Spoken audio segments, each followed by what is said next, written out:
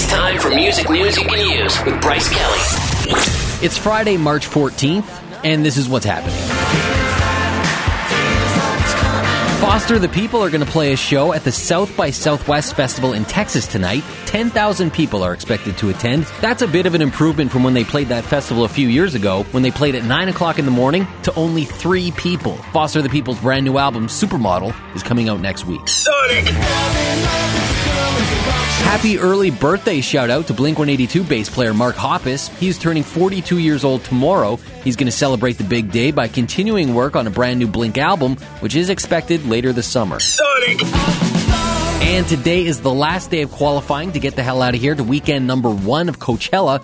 Garner's going to draw a winner on Monday morning, and then immediately after that, we're going to start qualifying for weekend number 2. That does it for another edition of Music News You Can Use on Sonic. Sonic 102.9.